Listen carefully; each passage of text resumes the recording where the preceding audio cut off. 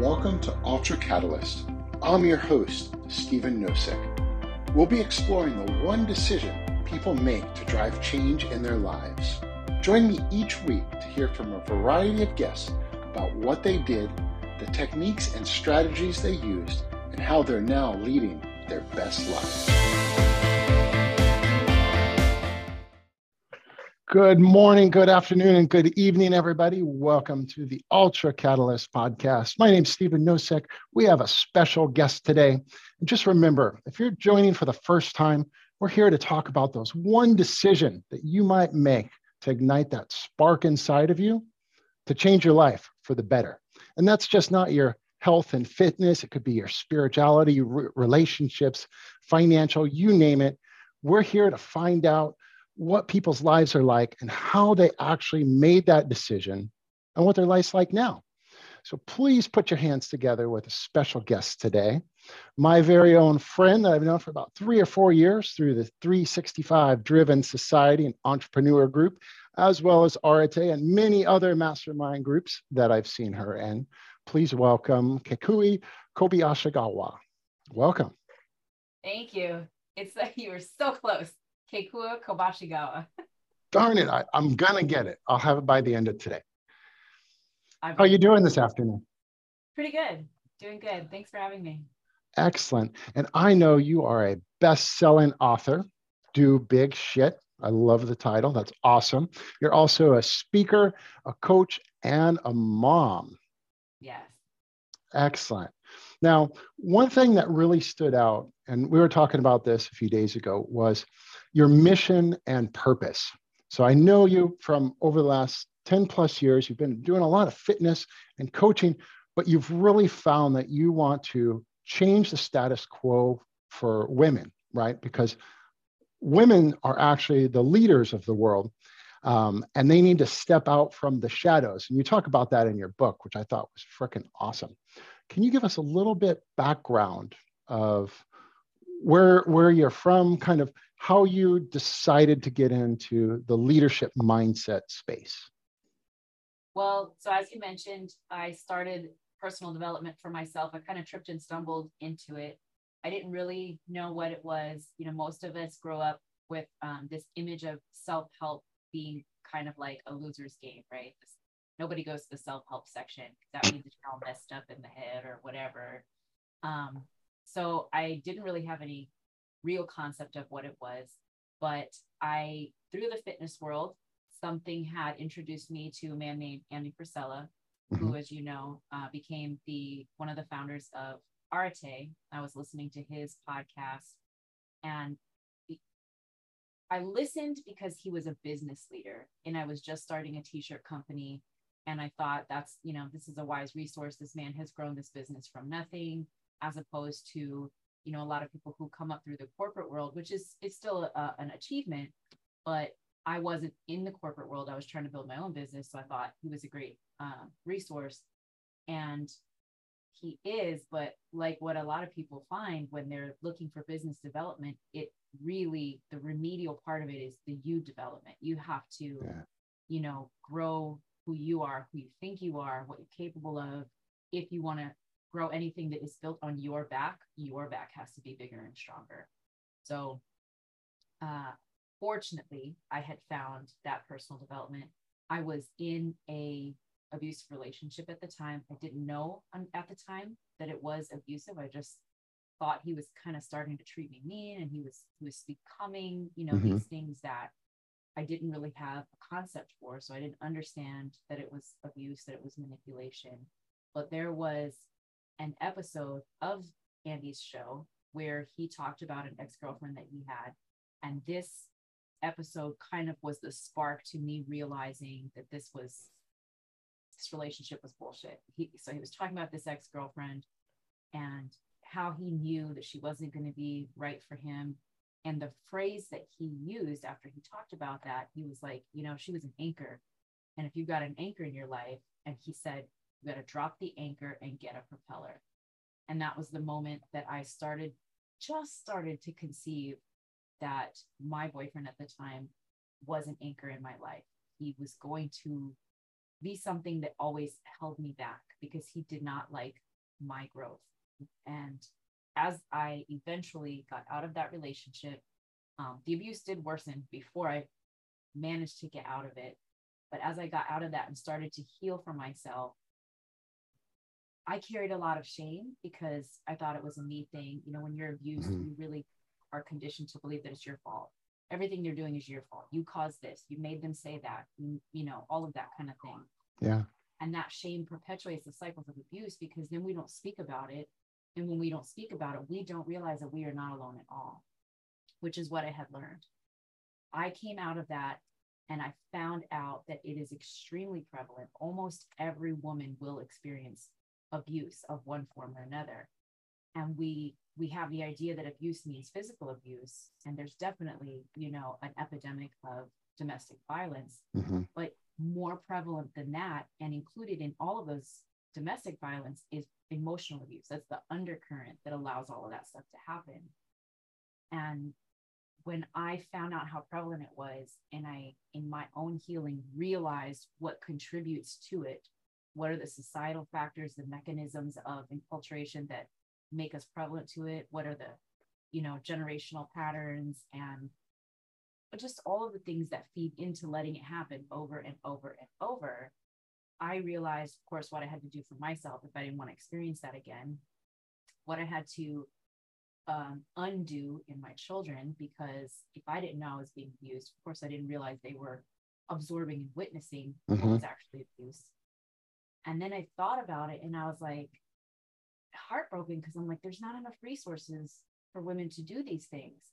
And I knew that the key difference between myself being able to stop this cycle and women who keep experiencing it was, one, my education, because I had been fortunate to have that personal development, and supportive circles around me. I had a few women that were really, they weren't in personal development, they weren't in business for themselves, but they were supportive and they were loving. And they were, you know, the kind of friends that you really hope that you find. I was really lucky that I had that. So those two components, as I looked across the board, that was what I had that a lot of women don't have. And so, you know, I'm all upset about it and it's not fair. And okay, well, if it's not fair and you see the problem, are you going to complain about the problem? Are you going to be upset about it? Or are you going to do something about it? So that was the impetus to becoming a resource. I can't see the problem and then not become a part of the solution, because if I don't, then I'm just perpetuating the problem. Yeah, you're still tied down to that. And it's interesting you said that, because when you look at those other women that might not have been in personal development, they're seeing from the outside looking in. And then they're comparing to what their sphere of influences look like as well. And they're like, okay, what's going on in this area? Well, that's wrong. You know, we got to somehow cut that tether or that anchor or loosen it somehow so you could start to see what real potential is in front of you other than what you're being fed, right? I could relate to that. I was in a relationship with a young woman for many years, and it was reverse. You know, it was her kind of doing the emotional guilt trip and abuse. And then I got to the point where I started to cut myself off from everybody around me. So the people that I was hanging out with, because her, how do you say, her persona or influence about the situation was greater than what I was putting out. And so it felt like I just kept getting shut down. And I can't imagine, other than observing something similar happen to my mom when I was young, but I can't imagine what resources would be available, because like you said, it happens to every woman out there. It doesn't matter if it's physical, emotional, or any of the other things. It could just be the way that you're being treated. And then, like Ed said, kids aren't listening and doing what you're saying. They're observing what you're doing and how you're acting. And so I could understand the undoing. Can you kind of describe what you had to do to undo or kind of change their perception of how you operated? I think I can't fully take credit for that, because in the exact same way that they were absorbing that, a lot of, you know, deconditioning to them was the exact same thing. It was because I was in personal development and they were able to observe my growth. That was where theirs came from. So they, I mean, you ask them, they spent a lot of years listening to Ed and Andy, you know, podcasts as we drove around. We did a lot of driving because when they were small, they would go to work with me because I worked. Oh, yeah. So everywhere I went, they went. So if I was listening to personal development, so were they. And so by the same process that they had absorbed seeing me in abuse and normalizing that, they then afterwards started to normalize learning for yourself, listening to better things, being more empowered because you have a broader perspective. You know, when you're like you said, when you're in that abuse and you kind of lose the circles around you because of the way that person has developed their control over you. And it's very much a development, right? Because it doesn't start that way. Yeah, it doesn't start that way. But they develop that control that causes the circles around you to kind of separate. You know, personal development really opens that lens back up so that you can see this isn't right. Like, this, do I deserve this? I don't deserve this. People don't deserve this. Why would I deserve it? And so they, you know, part of it was, of course, me talking to them as they had their own issues, you know, through middle school and high school and, you know, bullying or things like that. And I would talk to them. They also, though, were learning directly from themselves, not only from the material that I was learning from, but because they watched me improve myself. So then they had a better example than they had when they were smaller, and they were able to grow because lessons are caught, not taught. Yeah, they were able to catch my improvement and integrate that for themselves. Now, as you were going through this transformation, right? Because that's essentially what it is, right? Some transformations happen very quickly. Typically, those are about faces. Others are a progressive one that take time, right? Because you have to process all the different things, and then you have to not only cut the main anchor, but you have to go through and remove all the little sandbags that might have developed over time from all those different experiences, right? Things that you might not recognize that were holding you back at certain times, right? Because you're looking at it all at one time. And then when you slowly discover, oh, you know what? Why am I holding on to that? Oop, let's get rid of it, right? Oh, during that transformation, did you start attracting more like people into your sphere of influence by the way that you were behaving and the outward that people could see from you? I would say not right away, because I had to kind of be remedial. I had to go backwards and really lay a new foundation for myself, because there was so much insecurity that I didn't know about, right? I thought I was a very confident woman. I was loud. I was outspoken. I was bold. So I thought I'm very confident. What I didn't understand at the time, what most of us don't realize is that a lot of the times that boldness, that loudness is actually a cover for the insecurity, right? We're presenting this mask that seems like one thing because it's to hide the insecurity underneath. And that was definitely me. So at first, my insecurity was revealed to myself. I actually shrank a little. So I didn't really have a whole lot of potential to attract. But as I worked through all the bullshit that you have to dig out, because I like to say that every level up is another layer deep. But every time you grow, you really have to dig out a little more of, like you said, the sandbags, the anchors, the roots that are down there. You have to dig some of that out. When I got to the point where I felt like I had really become the actual confident woman that I used to think I was, that's when my energy changed. The way that I move changes. The way that I look at myself changes. And when the way that you look at yourself is powerful and beneficial, that's when other people look at you the same way, because that's the energy that you're giving off. That's the energy they're going to see. Yeah, and I'll tie this into the book. I was listening to the audio book over the weekend, and I think in one passage you say, you really got to look in the mirror, right? And you have to love yourself for the totality, the good, the bad, the ugly, the anchors, and then anything that you've had to dig up or fill back in.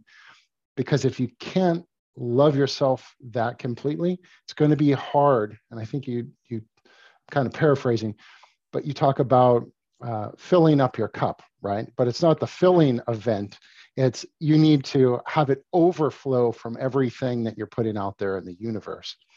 I thought that was a awesome strategy and technical overview of how someone could change their behavior of going from being more isolated introvert with an extrovert type personality, right, to actually truly being fulfilled and being able to command center stage like you've done over the last several years, which is awesome. I commend you for that. That's fantastic. Yeah, Now, it's very much that was a result of a girlfriend of mine. We especially through the pandemic, right? We had lots of really deep talks, and there was a moment where, you know, we talked about something because I really did not love the idea of filling your cup to fill someone else, because you're never really filling your cup. You're just kind of transporting it, you know, from one spot to another. Yeah. And she said, something that is only poured into for it to end up somewhere else, that's a funnel. That's not a cup. And if you are not filling yourself so that you overflow, if you're literally filling so that it flows somewhere else, you don't even have a cup. And that was the spark that made me think about, well, then how, because people understand the cup, what can I translate that to? How can I put a different image that people will still be able to picture it? And it's like, truly, it's the overflow. When my bounty is so great, my love for myself is so great that you can receive it, that's when it's valuable. If I pour out what I have, then I've given you my emptiness. And that's, you know, lessons are caught, not taught. That's not what I want to share with the world. Is I'm going to drain myself if I want other people to be filled up and love themselves and see themselves as a valuable, you know, person that receives and has abundance. I have to show abundance. And that means that I have to overflow. Yeah. What is that from the Bible? Cup runneth over, right? Right. And I think that's what you're describing there. And when I look back in my childhood, my mom was a single mom of 4 boys, right? Strong ass woman. But there was times where I think she just exhausted herself so much because she was pouring into everybody else to make sure that we had, how do you say, what we needed at the time, even though it might not have been a lot, to the point where she just was worked, right? She couldn't function. She couldn't really, how I'd say, like be herself, that jovial personality, right? It was more of a, at times, what's that, like a stage, right? Like a performance, right? She had to put on a certain face or a mask to, but behind closed doors, that's not how she operated, right? And it's interesting as I reflect back on your book. I'm looking back like, how can I observe that from a male to see what my mom was going through or the other women in my life? How can I pick up on that so I could actually be a better partner or a son or brother or whatever it is, or friend? And so it definitely impactful book within your story and the way that you describe it. Thank you. I appreciate that. Yeah. Let me ask this. When you're out and about and you're looking and attracting women for leadership, can you pick up on those things when you observe and have like a conversation with them? Like, can you see is there any telltale signs where they may be struggling in those areas? I'm going to say almost every woman is, because even if she's not a mom, the entirety of womanhood in our culture, where we are today as a society, is still motherhood. Even if you don't have children, you know, the expectation that we are conditioned to is really servitude. It's to anticipate needs. It's to, you know, be there caring for other people, for our friends, for our spouse, for our parents, for all of those things. And the act of caring is beautiful if it's given willfully and out of love. But what happens is that it's often given out of servitude and obligation, in which case it's just eating you up. And almost every woman I've ever met has some sort of that internal exhaustion, because they've kind of martyred themselves in the same way that I did. That exhaustion was almost a trophy, right? It meant that I cared so much. It meant that I did so much. I tried so hard. And almost every woman that I've ever met has a little bit of that, because it's that martyrdom that is their signal that they are, a good woman, a good person. I would say that the women who don't have that have stood out to me far more than the others, because those are the norm. But I have met very few women in life who have not felt weighted down by the obligations that other people want to put on them. I have very few women who have been able to say from the time that I've met them, no, that I'm not available for that. That's some vulnerability right there, right? And I'd imagine it doesn't get shared across the biological line, right? Like some of that doesn't get shared. Sometimes it does, and maybe we don't know how to interpret the signals from a male point of view, right? Which is pretty common. It is. There are, I mean, a lot of it has to do with like family dynamics and cultural dynamics, but it is, at least at this point in our society, it is more predominant that it gets, conditioned into our women than it does our men. Men receive as much, unhealthy conditioning as we do. It's just, it's the other side of the coin, right? Where we are not individual from each other. Men and women are, there's it's a dichotomy, but it's also a duality. And everything that we receive that's negative and kind of self-harmful, men are on the other side of that coin, receiving different conditioning, but stuff that is equally as unhealthy and self-harmful. And just like women, not realizing it, not knowing it, because it's so just bred into us and conditioned so heavily. Yeah, and I could also say that it's definitely difficult to talk about, right? Like I'd say, in the last 10 years, from a male perspective, there's a lot more vulnerability sharing, right? Because before that, 80s, 90s, right, men would never say that, right? That was kind of frowned upon, right? Like you're a wuss or whatever, right? And now there's more acceptance, because we realize that there are some mental health issues out there, and talking about your problems is definitely a whole lot healthier, depending on like range of sharing what you have going on, right? Everybody has some sort of problem at the end of the day, right? Oh yeah, I mean the whole sharing aspect is that we don't feel like we're alone in these silos if we share. When I was writing the book, I had to dive into things that I had not publicly shared before. I wasn't, quote unquote, hiding them, but I had not been very open. And I realized, if I don't put these stories in there for women to identify with, and men, I've had a surprising amount of men who have said, I had the same experience, but just in reverse roles, right? If I didn't put these things for people to identify with, they wouldn't be able to resonate with the stories. They wouldn't be able to see that potential. They wouldn't be able to think that they can overcome what they're in if they don't recognize themselves at some point in the journey. But the silence that we're conditioned into, like for men, men don't talk about feelings. Men don't have feelings. If We you don't. say you're not a man, right? All that does is keep you so individualized and not aware that fucking every man is going through the same thing.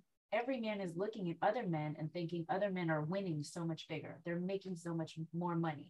Their kids are so much more well behaved, or their wife is smarter, or like everybody is thinking that everyone else is doing so much better than they are. And by keeping that silence, it just perpetuates, and it's all bullshit, because then we lie about ourselves because we think we've got to put out an image that matches what we think other people are doing. This is a conversation that I had with a friend of mine recently. If you could realize that men are not, collectively speaking, on the level that you think they are, they're not as amazing as you think they are, they're not as rich, they're not as all of these things, you wouldn't feel so small. You wouldn't feel so like you haven't checked the boxes of manhood if you would realize that all men are struggling the same way that you are. It's that same, and like I said, two sides of the coin. It's happening exactly the same on both sides, just with different issues. Yeah, different issues, different perspective, and then that that fear of someone else's opinion and judgment, right? And interesting, Lewis Howell and Andy Frisella talked about that on a recent podcast, right? You have the fear of failure, the fear of success, and then the third one was the fear of judgment, right? I think that's a crippler, especially when it comes to, we'll say, mental health or challenges, right? Especially if you're going to do a lot of comparisons, or how do you say, like keeping up with the Joneses, right? That's a common phrase of trying to outdo or be as good as your neighbor, right? Same kind of thing. And it is tough. It is tough. Did you see any inspiration from other leaders that you were looking up to, both men or women, that helped kind of help you curate some of your thoughts as you were developing the book? There are certainly lots of people who influenced in different areas. So there are people who, I would look at them and I would see a relationship dynamic that they had with their spouse that I would, okay, that's what I want. I aspire to that particular dynamic. There would be someone whose business is doing well and they lead really well. And so, that's something I aspire to that's within them. We get this image that we think that there's like one big hero or that any one person has everything together at all. It's such a farce, right? But you can look through your friend group. If you are trying to grow and become better as a person, there are probably people already just right inside your immediate circle who have something that you want to emulate. It's not always, it's rarely going to be all in one person. But there are little dynamics in every relationship that you have. And I think it's easy to overlook that because they're normal people. And we think that we're supposed to look up to like some one big hero, right? Like there's Oprah or there's but there's so many of those people and they're very far between. But we can be, in as much as we can see in our circle of friends, we can be the exemplary aspect of something, whether it be a relationship or financial fortitude or parenting or any other aspect. So throughout my friend group, honestly, there were a few people who were the exemplar for something that I want in my life. Yeah, that makes a lot of sense, right? Because you can't just like idolize like one person, because the reality is maybe they might be great in that sport, or maybe it's making money, or maybe it's a material possession, right? But the reality is when they're not on that center stage, something may be crumbling or they're struggling, just like you described. And you kind of have to pick and choose which ones resonate the most with you. I will say, I like what you just mentioned about finding or identifying that one key piece out of your circle of friends or sphere of influence that you might pick up and say, you know what, I want that for myself. Or, you know what, how can I do that, right? And they're just little inroads to kind of get yourself out of the comfort zone, if you will. It's actually something that I teach to my public speaking students. So longtime Toastmaster. And one thing that we do when I teach a brand new group of professionals to come in is to actually evaluate every single person that comes in to speak, because everyone's going to say the same thing slightly different. They're going to have different mannerisms, different inflections, movement. You could learn from each one of them. And if you see something that you don't like or that didn't resonate with you, well, cross that shit off your list. Don't incorporate it into how you deliver your presentation skills and stuff like that. Yeah, that's exactly it. And I think we can do that in every aspect of our lives. Yeah, I agree. Let's get back to the book and talk about the HBIC method, right? I know it's dear and near. Heart, body, intellect, and cup. Can you kind of tell me a little bit more about the heart focus here?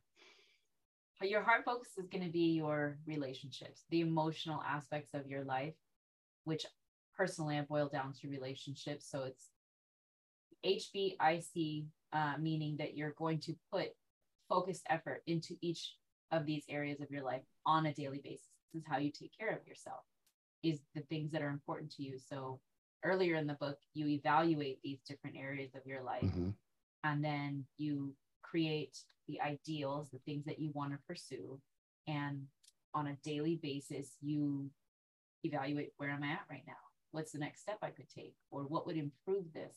So if H is heart, is emotions, it's relationships, then it might be, with your child, it might be an extra 5 or 10 minutes early in the morning. You just go in and snuggle with them, or in the, whatever works. But it's something that you normally wouldn't have done.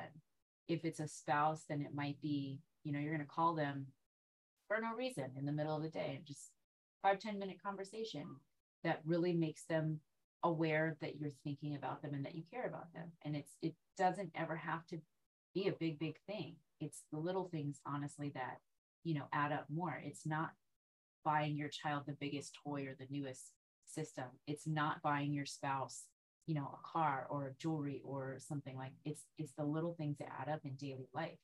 So it's just putting that extra intention one more time a day, because maybe you already do one or two things for their benefit, but wouldn't they be blown away if you did just maybe one more? If they just really knew that I'm thinking about you, and I'm thinking about you because I love you and I want you to know that. Yeah, that's excellent. That's the power of one more, right? Ed Mylett talks about that in his book, right? And I see that, right? Especially on the heart one, where I'll try to block pieces of my calendar just to go interrupt my wife's day. I say interrupt, right? Sometimes she's like, get away from me. You're bothering me, or stop pestering me. Don't you have work to do, right? But I like the different examples that you shared, right? Maybe it's a post-it or a message on a bathroom mirror, or a text, or just a random phone call at different times. And I think the coolest thing for all of everybody in our audience is there's no cost to this, right? There's no cost. It's all unlimited. You could go out and do, how do you say, random acts of kindness to show that they have your attention, because we're all working professionals to some degree. Sometimes we're head down, and we just don't put the focus where it needs to be. And you know what? Maybe they don't need 30 minutes of our time. Maybe they just need a quick dose of, hey, I'm here. I'm thinking about you. What's your thoughts about this? Would you agree with that? It's such an easy thing to do. I think that's a part of why it gets overlooked, is because it is such a minor thing. Like, well, it can't be that big a deal, oops, I'll get it tomorrow. But that one oops rolls into another. Before you know it, you're like, damn, we haven't gone on a date in like 3 months. I haven't said something nice to her or him for no reason in like, gee, can I remember the last time I did that? Or when was the last time I read to my kid? Or it's so little that it takes, and it's such a huge difference. I think you also said this too, but I'll say it anyways. It comes down to intention, right? You have to be willing to take the action regardless of what their response is going to be, or the time of day, right? You have to, how do you say, make the time, right? We all hear, oh, I don't have 5 minutes in the day, right? And that's complete cop out bullshit, right? Everybody has 5 minutes throughout the day. But intention, I think that's the word that I'm going to start using from now on. So. Oh yeah, it all comes down to that. And then if we move to the B, so body, your bodily health. And there are so many things, people think about it only as going to the gym. But there are so many other aspects that feed into your bodily health, and emotional health is a part of that. But it might be, did I go to the gym today? It might be, did I be intentional about what I ate, what I fed into myself? Did I eat from Jack in the Box when I could have gone home and ate the homemade leftovers? It's Did I think about, the different aspects of my bodily health, which includes my mind, because if you never ever take care of your body, it's going to deteriorate. And your mind is a part of that. Your stress, you carry, right? How many people have chronic lower back pain or chronic neck pain because they carry that tension all the time? And having that intention for your bodily health might be as simple as, I'm going to lay on the ground for 5 minutes, let my body chill out. Man, I gotta rub my back. When you said that, I was like, dude, how does she know? I got a little tension, probably the laptop work, right? But how about intellect? Intellect is intentionally feeding your mind something. And it might be reading, it might be, studying a foreign language. It might be, I'm gonna dance because it helps my body, release stress, and that comes out from our mental load. It's just anything, again, having some intention with putting new information into your brain or solidifying the information. So you might have read something on, Monday. So you're going to go back to that and you're going to, let me read it again. Let me think about it in a different aspect, or let me continue to implement it over the course of the week, because repetition is really important. And if we're trying to ingrain a new habit, it might be thinking about ways to make that solid, how to disrupt the systems that we have so that we can insert new things into it. It's just ways to feed your mind, feed your intellect, feed your view of the world. And there are so many different ways that you can do it. But again, like you said, it comes back to just having that intention. Like, what's the 1 degree of improvement or 1 degree shift back towards, the direction that I want to move in that I can do today? Yeah, and it's interesting you say the 1 degree, right? And in space and time, if we just move 1 degree in our mind close up, that's just this little bit, right? But if we go out a few miles, that actually covers a very large distance, right? And we'd be surprised at how much we could actually do, in a short amount of time, but what that compounds over the long amount of time. Because just that little shift or that one decision can have that compound effect over time. And before you know it, you turn around and you're on your plateau of wherever you've climbed, and you're like, holy shit, I've climbed a lot farther than I even anticipated to, right? Yeah. Just through consistent action and intention. Yeah. And that 1 degree is applicable to the H activities, the things that you do for your relationships. That one tiny thing each day, if it were the same thing, if that were that 1 degree of difference, like, where does that take your relationship 1 year down the road, 2 years down the road, 10 years down the road? You probably will still be in a relationship that you might not be in if you didn't take that 1 degree, every day for the last 5 years. And fingers crossed, all of those relationships would have evolved with that 1 degree over time. You'll be in a different place, right? You'll be the same person, but you'll be a different person with different perspectives, intentions, goals, and everything else that comes along with taking just a 1 degree type approach, which is awesome. How about the last one? Let's close out the book piece with cup. So fill your cup. Obviously, it means doing something that helps you feel loved, right? The 3 foundational things that I learned that prevent you from being a person who is manipulated, who's mistreated, who allows those things unintentionally in their lives, is that you love yourself, you respect yourself, and you take care of yourself. And we forget those things. So what action could you do each day that makes you feel loved? It doesn't always have to come from other people. Your husband does not always need to be the person that makes you feel loved, or your parents, or your friends. Other people will feed into the value that you feel about yourselves, but they cannot be the base of it, because if they are, it can be taken away. If you are not the bottom line to your own love and respect for yourself, it's very tenuous, and it can crumble at a moment's notice if someone were to leave your life. If you have a disruption, if you lose someone, all of those things can destroy you if you are not solid within yourself, because even when you are solid, those things are painful. But if you have your own foundation of love, respect, and care, you're not going to accept someone else who wants to take any of that away from you. Mm-hmm. So it's your daily reminder that you're valuable. And again, it can be such a tiny thing. It might be, I have a lot of energy right now. I'm going to put music on. I'm just going to dance around, or I'm going to sing. It might be the H, the B, or the I actions for the day. Like, what would feel so good to me right now? I'm going to go lay down with my child while they take a nap. Mm-hmm. It can be anything that makes you feel like this is valuable, this is important, and so I'm going to take care of it. What are the things that if somebody else did them for you, you would feel, oh, I feel loved, I feel special, I feel important. Be one of the people that gives you those things. Yeah, that's awesome. I love that method and that strategy.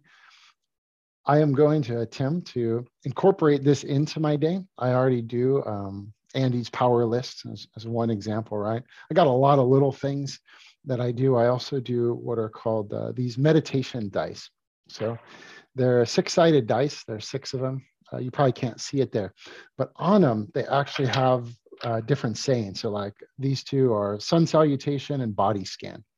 And so it's really to promote mindfulness out there, which I kind of equate to that cup piece, right? That's that little extra bit and oomph that you're going to put into you being the person and showing up the best you can, regardless of what kind of shit storm is in front of you, right? We all have those kind of days, right? Let me ask a question. How do you think this fits into like a work-life balance type place, right? Because you're working and coaching a lot of professional women to improve themselves. How do you think this fits squarely into that old thought, or maybe the current thought of work-life balance, or does it even fit?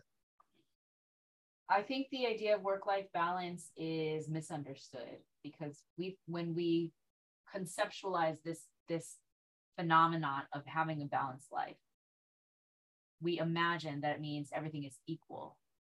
But put yourself on, like a balance board, or imagine one of those people on a high wire. It's not, right? It's not perfect. It's constant shifting from side to side. Or if you're on a balance board, it might be forward and back as well. It's all directions. It's constant little movements in all directions. So the idea of balance being that everything is equal, that's where we fail. We set ourselves up for failure because we are trying to achieve something that's not actually possible. If it's impossible, you will always fail. And that consistent inability to reach it fucks with your head, right? It makes you think that, because again, with that farce of everybody else is making this happen and I'm not, it's a terrible cycle, and you spiral in the wrong direction. So if you can understand, first of all, that balance means constant shifts in all directions, because there will be times in your life where your spouse is going through something and they need a little bit more of you. And so part of you will withdraw from other parts of your life. And there will be times when, if you're an entrepreneur, there are times when you have to lean heavily into the business.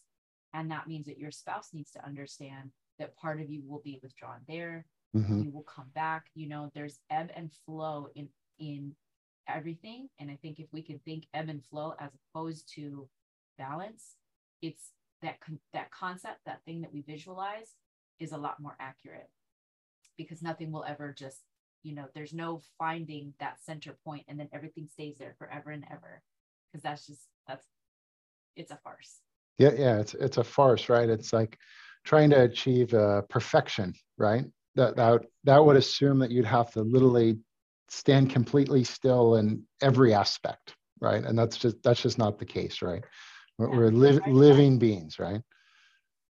Yeah. It's so there's that versus just dismantling the idea that there's balance that's stable. And then it's the entire concept of working your self-care into your life, as opposed to your life should work around your self-care. And there will be times that it can't, right? There will be times that you do put yourself second. like to your children or to your Yeah. spouse or to your job. There will be times, but that can't be the dominant way that you move through life. If you are always last, if you are always working yourself into the gaps, you're not using the HBIC method. You are Mm-hmm. still leaving yourself last. So it needs to be the underlying structure upon which other things are built, because otherwise you're still tenuous, you're still dependent.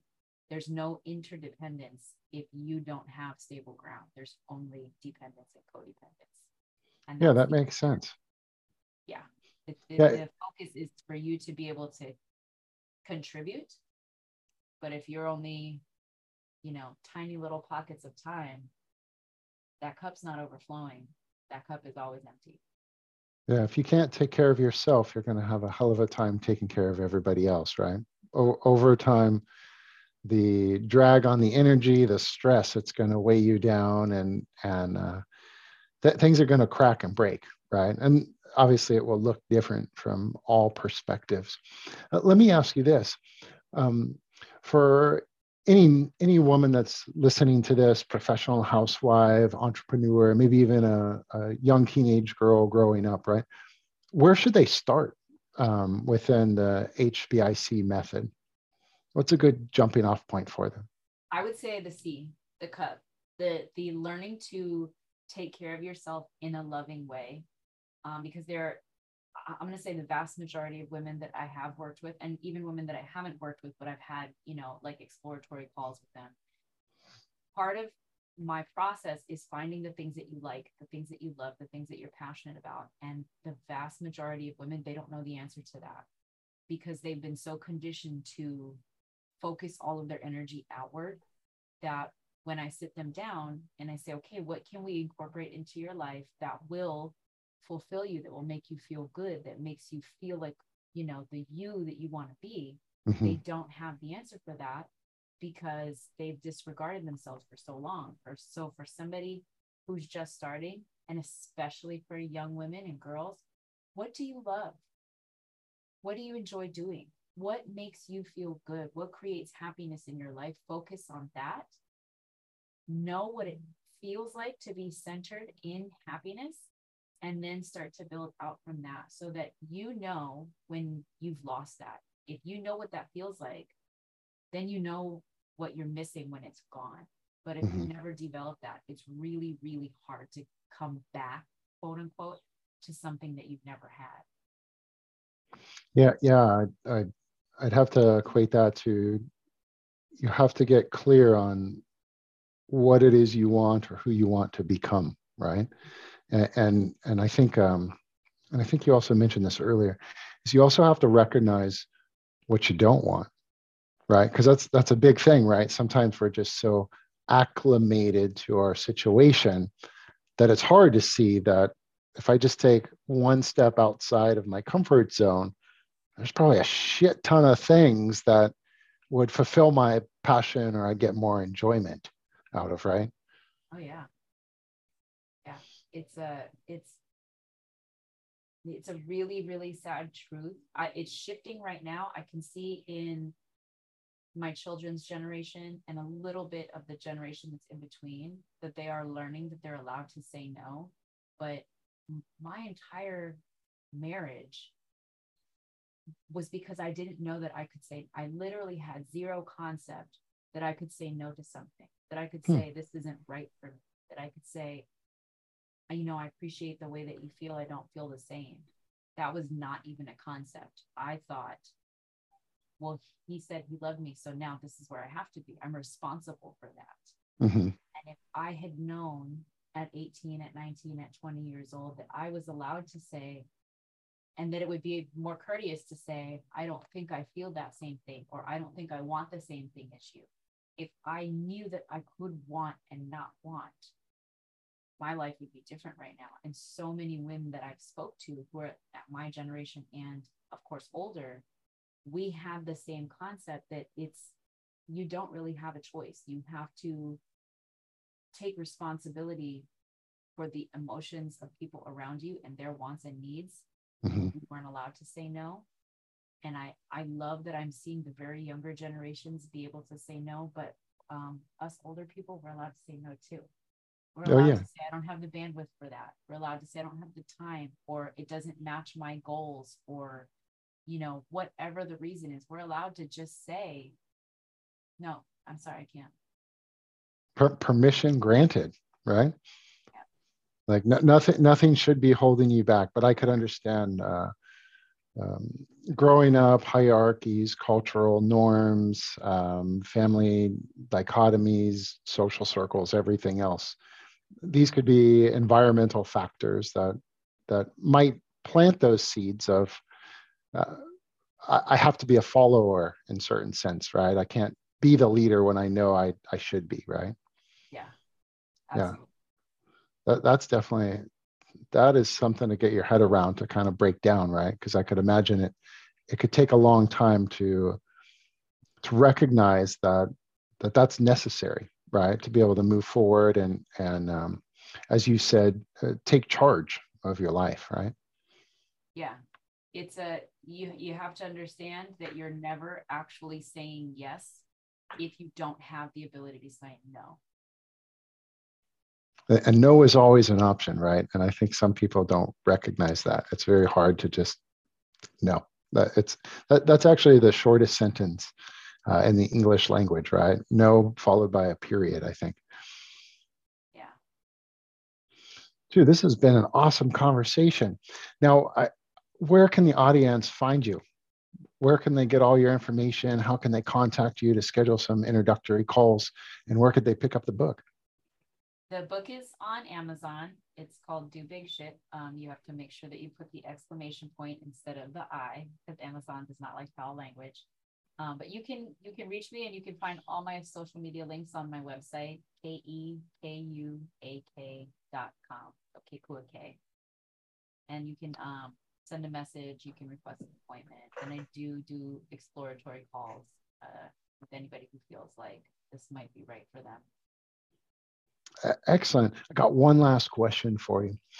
Where do you take the journey from here? So you're an author, you're a coach, you're into leadership development. Where are you taking it over the next few years? You touched on it in the very beginning. I feel very strongly. I know that my mission, my purpose right now is to fuck shit up and change the status quo for women. And I get some feedback.